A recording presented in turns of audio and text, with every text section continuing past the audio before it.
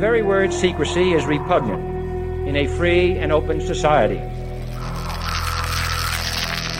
And we are, as a people, inherently and historically opposed to secret societies, to secret oaths, and to secret proceedings.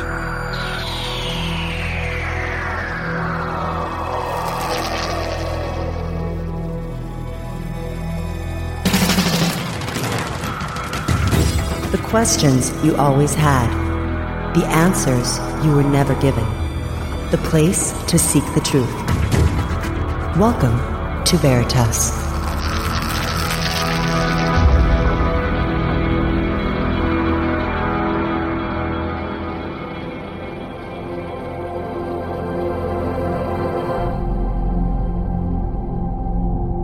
Greetings to everyone around the world, and a warm welcome to another edition of Veritas at veritasradio.com. I'm your host, Mal Fabregas, and I sincerely thank you for joining me once again. And if this is your first time or your truth journey brought you here, welcome home.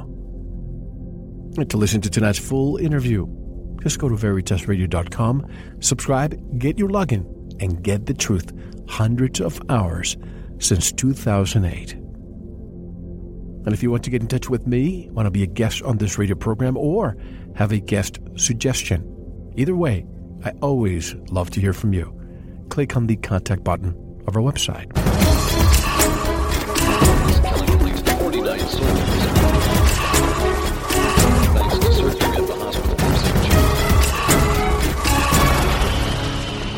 And before we begin with tonight's interview, I wanted to give you a better perspective about Luke Bedwell, tonight's guest. After we conducted our interview, he wrote a very candid letter, and I would like to share some excerpts for your consideration. He said, quote, "Before I began writing, I lost my social circle. I was forced to leave my family's home at 18. Everything that made me somebody was suddenly removed, so I had to become somebody else to survive the trauma sustained. My family and personal life and the pain associated with these elements of life have driven me to write, because I did not want anyone else to have to live in a way that I did and still do, which has been based on great personal suffering. But that suffering can be worth the cost. If I can aid others to prevent their suffering in the form of these books I have slaved over and the information contained. I wrote these books because I did not have anything else that would provide me with a sense of personal value. But this work has provided me with that feeling of value, and your interview opportunity has given me more personal value than I have ever felt before. And I'm so appreciative to you for giving me a feeling like my life is my own, and I have something to offer this world we all share. I hope this can provide you with some more insight than I provided you at the time of the interview. And as always, I wish the very best in your life, and thank you for touching mine. With respect and admiration, Luke." Unquote. So there you have it. I wanted to include this at the beginning and not at the end, so you can listen with a better perspective. Sometimes I like to give an opportunity, a platform, to those who have never had one before. Why not listen to them? Why not offer some compassion? I'm not here for the ratings, and I'm sure you wouldn't oppose to hear from someone you've never heard of before. So I hope you enjoyed this interview. And don't forget to give us your feedback. Enjoy.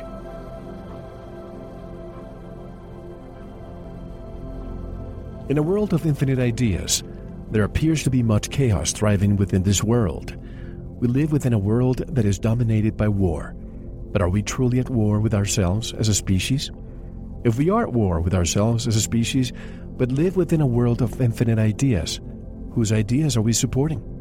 Have these ideas outlived their usefulness? If they have, are we not worth the effort as a species to desire an existence grander than this one, based upon war? Should we not have a world of peace and harmony, opposed to one of chaos, alienation, and prejudice? If we do desire a world that abhors prejudice and war, what are we going to do to ensure we will create this world for ourselves and our progenitors? If we desire this harmonic utopia, we first require a thorough comparison of the ideas we are utilizing and ideas we can still utilize to propel us to this world. Tonight's special guest wishes to offer guidance so we can find that promised land. His name is Luke James Bedwell, a full-time scholar and researcher of natural law, occult science, comparative religious studies, and is a being living a human experience. His life's purpose is to expel this planetary body of as much prejudicial belief systems as possible on behalf of the source of life, so the species and planetary body can be free to thrive in a harmonic state. And directly from Melbourne, Australia, I would like to welcome for the first time on Veritas, Luke Bedwell. Hello, Luke, and welcome to Veritas. How are you?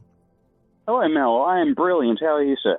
Great, thank you. And Luke, for those people who may not know who you are, and first, let me just tell the audience that I love it when our listeners interact with me, and even prospective guests. They write to us saying, I would like to be on your show, and this is why.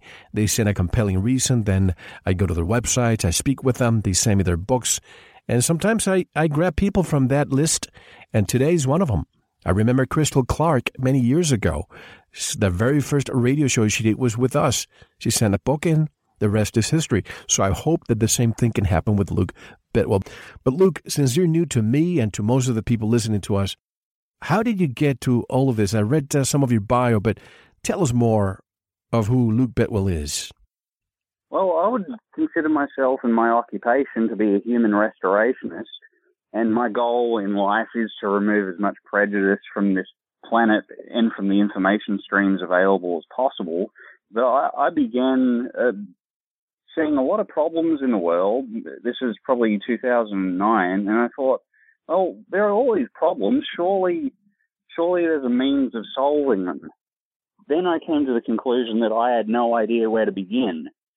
So that process took me another couple of years for me to find the right people, the right teachers, and learn what the information they were disseminating and understand it, to potentially myself disseminating information, not just based on those people's information, but the information that I've also found, and maybe I could give a different perspective on that information and wider information and why these problems have occurred and what we can do to solve them. Because with every problem, there is a solution.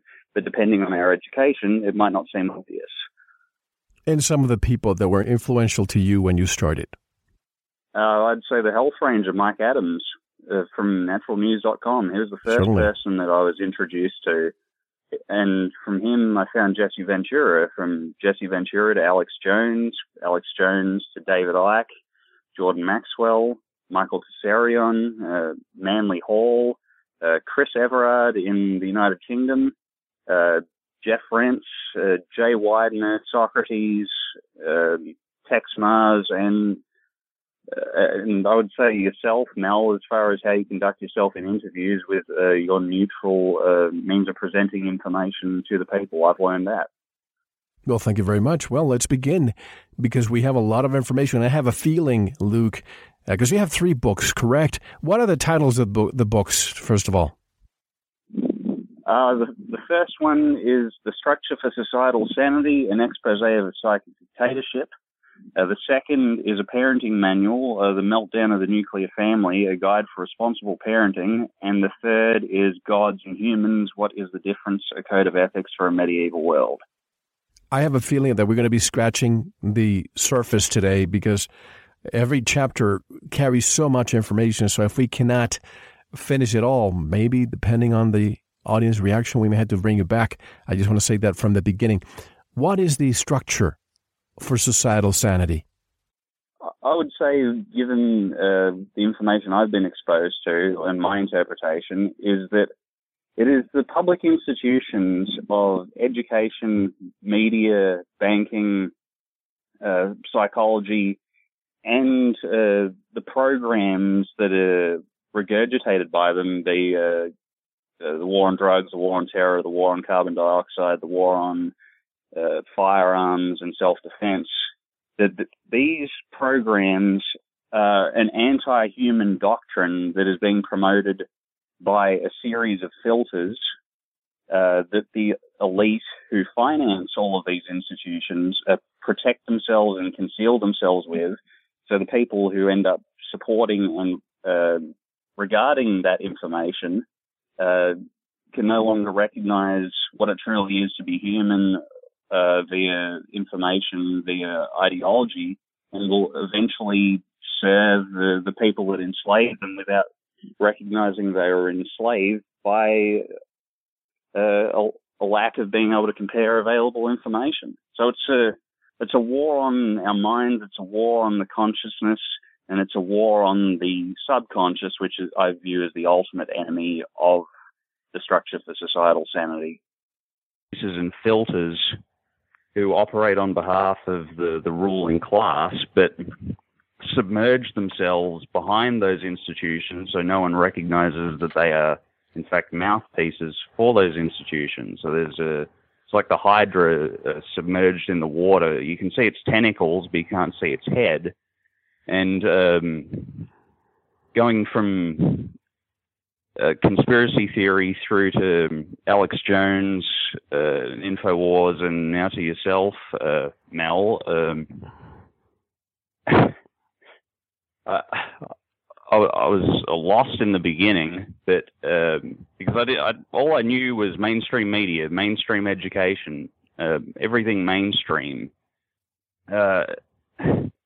and now I've gotten to the point where I view all those filters as an alien system. Posing as being human, but because people aren't exposed to alternate information streams other than the ones readily available, then we don't know how to discern between alien doctrines and human doctrines, which has led me to write these books, which you referenced, the first one, The Structure for Societal Sanity, an expose of the Psychic Dictatorship, as being a book for anyone who wishes to explore this field of alternate information. You can learn about the flaws of the psychiatric system, the banking system, the education system, and the various programs of the Structure for Societal Sanity, which they impart to us, hoping to turn us from human beings into acolytes of the Structure for Societal Sanity via controlled information and by limiting our conscious state by weighing down our subconscious with prejudice. I enjoyed reading throughout your book. It's well written. And by the way, folks, you may be listening to somebody who might be in the future recognized as somebody who has awoken and then waking more people up. You never know. And this is why I like to give people a chance to come on this program. It happened with Crystal Clark years ago, and with a number of other people. So I'm hoping that some of the information that Luke will be sharing with us today might be meaningful to all of you, because of what it seems is that you woke up just like many of us. Many of us were me exclusively. Before 9/11, I was totally asleep.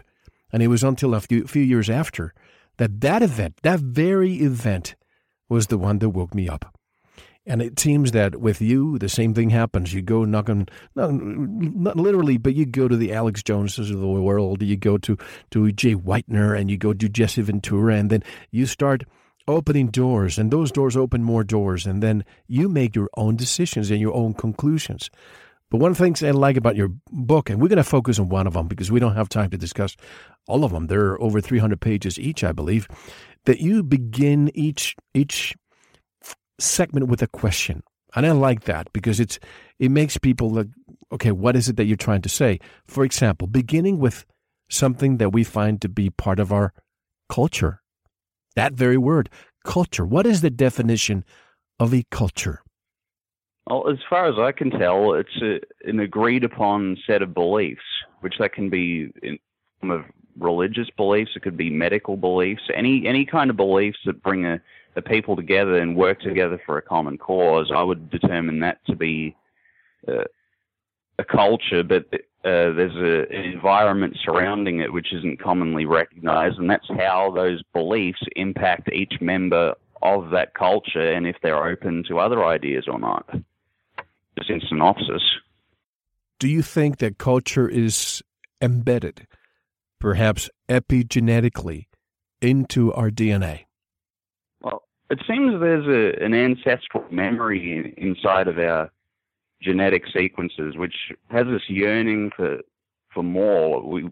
The self, you might say, that works through us desires us to constantly test our limits and to grow and expand and to build something new for ourselves and for the world around us.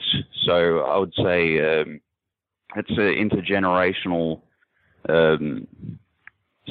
spawning of ancient ideas, but depending on the state of the conscious beings in the universe at that time, there might be a greater urgency for different ideals and beliefs to replace the previous, which I say we would very well be in at the moment. Now, the title of your book is Structure for Societal Sanity. What is the structure for societal sanity?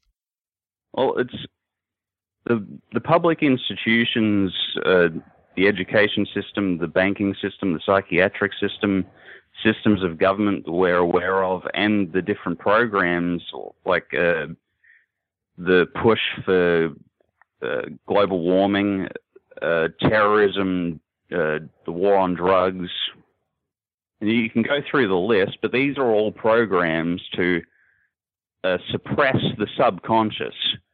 And it's not an attack on humanity itself, these institutions, because humanity is a reflection of something larger, and that's life itself.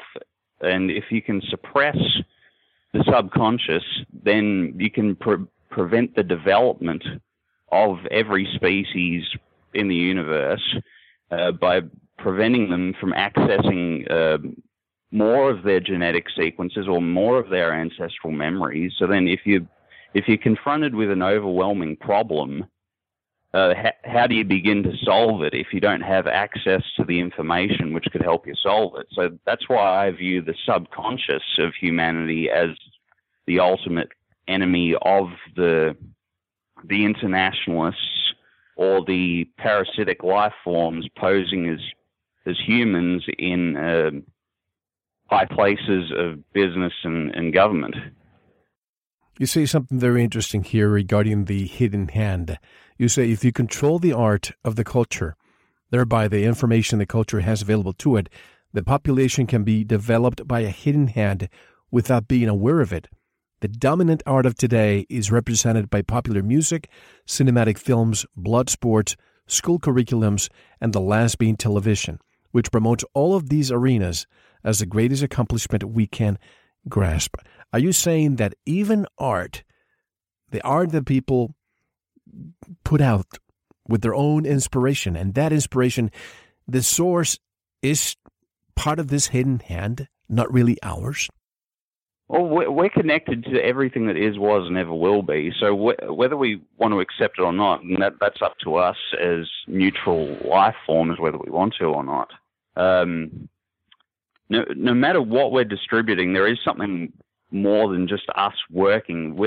I look at us as being conduits or avatars. We're here to play God to the best of our abilities, and everything we touch, we leave our imprints upon, and we leave our imprints upon the psychic field, and all of that is connected to everything else. So I would say yes in that case. There's always a hidden hand, just of what degree and which spectrum of the duality of the hidden hand of life itself are we working on behalf of? Are we working on behalf of the forces of ego, which is recognized commonly as Satanism or Satanism, or are we working on behalf of self that desires teamwork, restoration, unification, reconciliation, which would then create a more pleasant experience for us? When you mentioned Avatar, of course, a lot of people write to me saying that after watching the movie Avatar, it makes you wonder if we are someone's avatar. But that implies control. That implies that there's something out there controlling us. Now, who directs us? Who directs these outlets? And who writes, more importantly, Thank you for listening. To unlock the full 2-hour interview, including video formats, downloads, transcripts, exclusive articles, and more, subscribe to Veritas Plus now. Gain access to our entire archive dating back to 2008. Just click subscribe at veritasradio.com. Because you don't want to believe, you want to know. Subscribe now. To listen to the rest and all of our exclusive material, proceed to the Veritas Plus member section, or join the Veritas Plus family by subscribing. Click on the subscribe button at veritasradio.com. Don't forget to visit the Veritas store for focused life force energy. Get a 15-day free trial today, with no credit card required. And if you want to get in touch with Mel, want to be a guest on this radio program, have a guest suggestion, or have feedback, just click on the contact button on our website at veritasradio.com. Now, proceed to the Veritas Plus member section or subscribe to listen to the rest of the interview. You don't want to miss it. Because you don't want to believe, you want to know.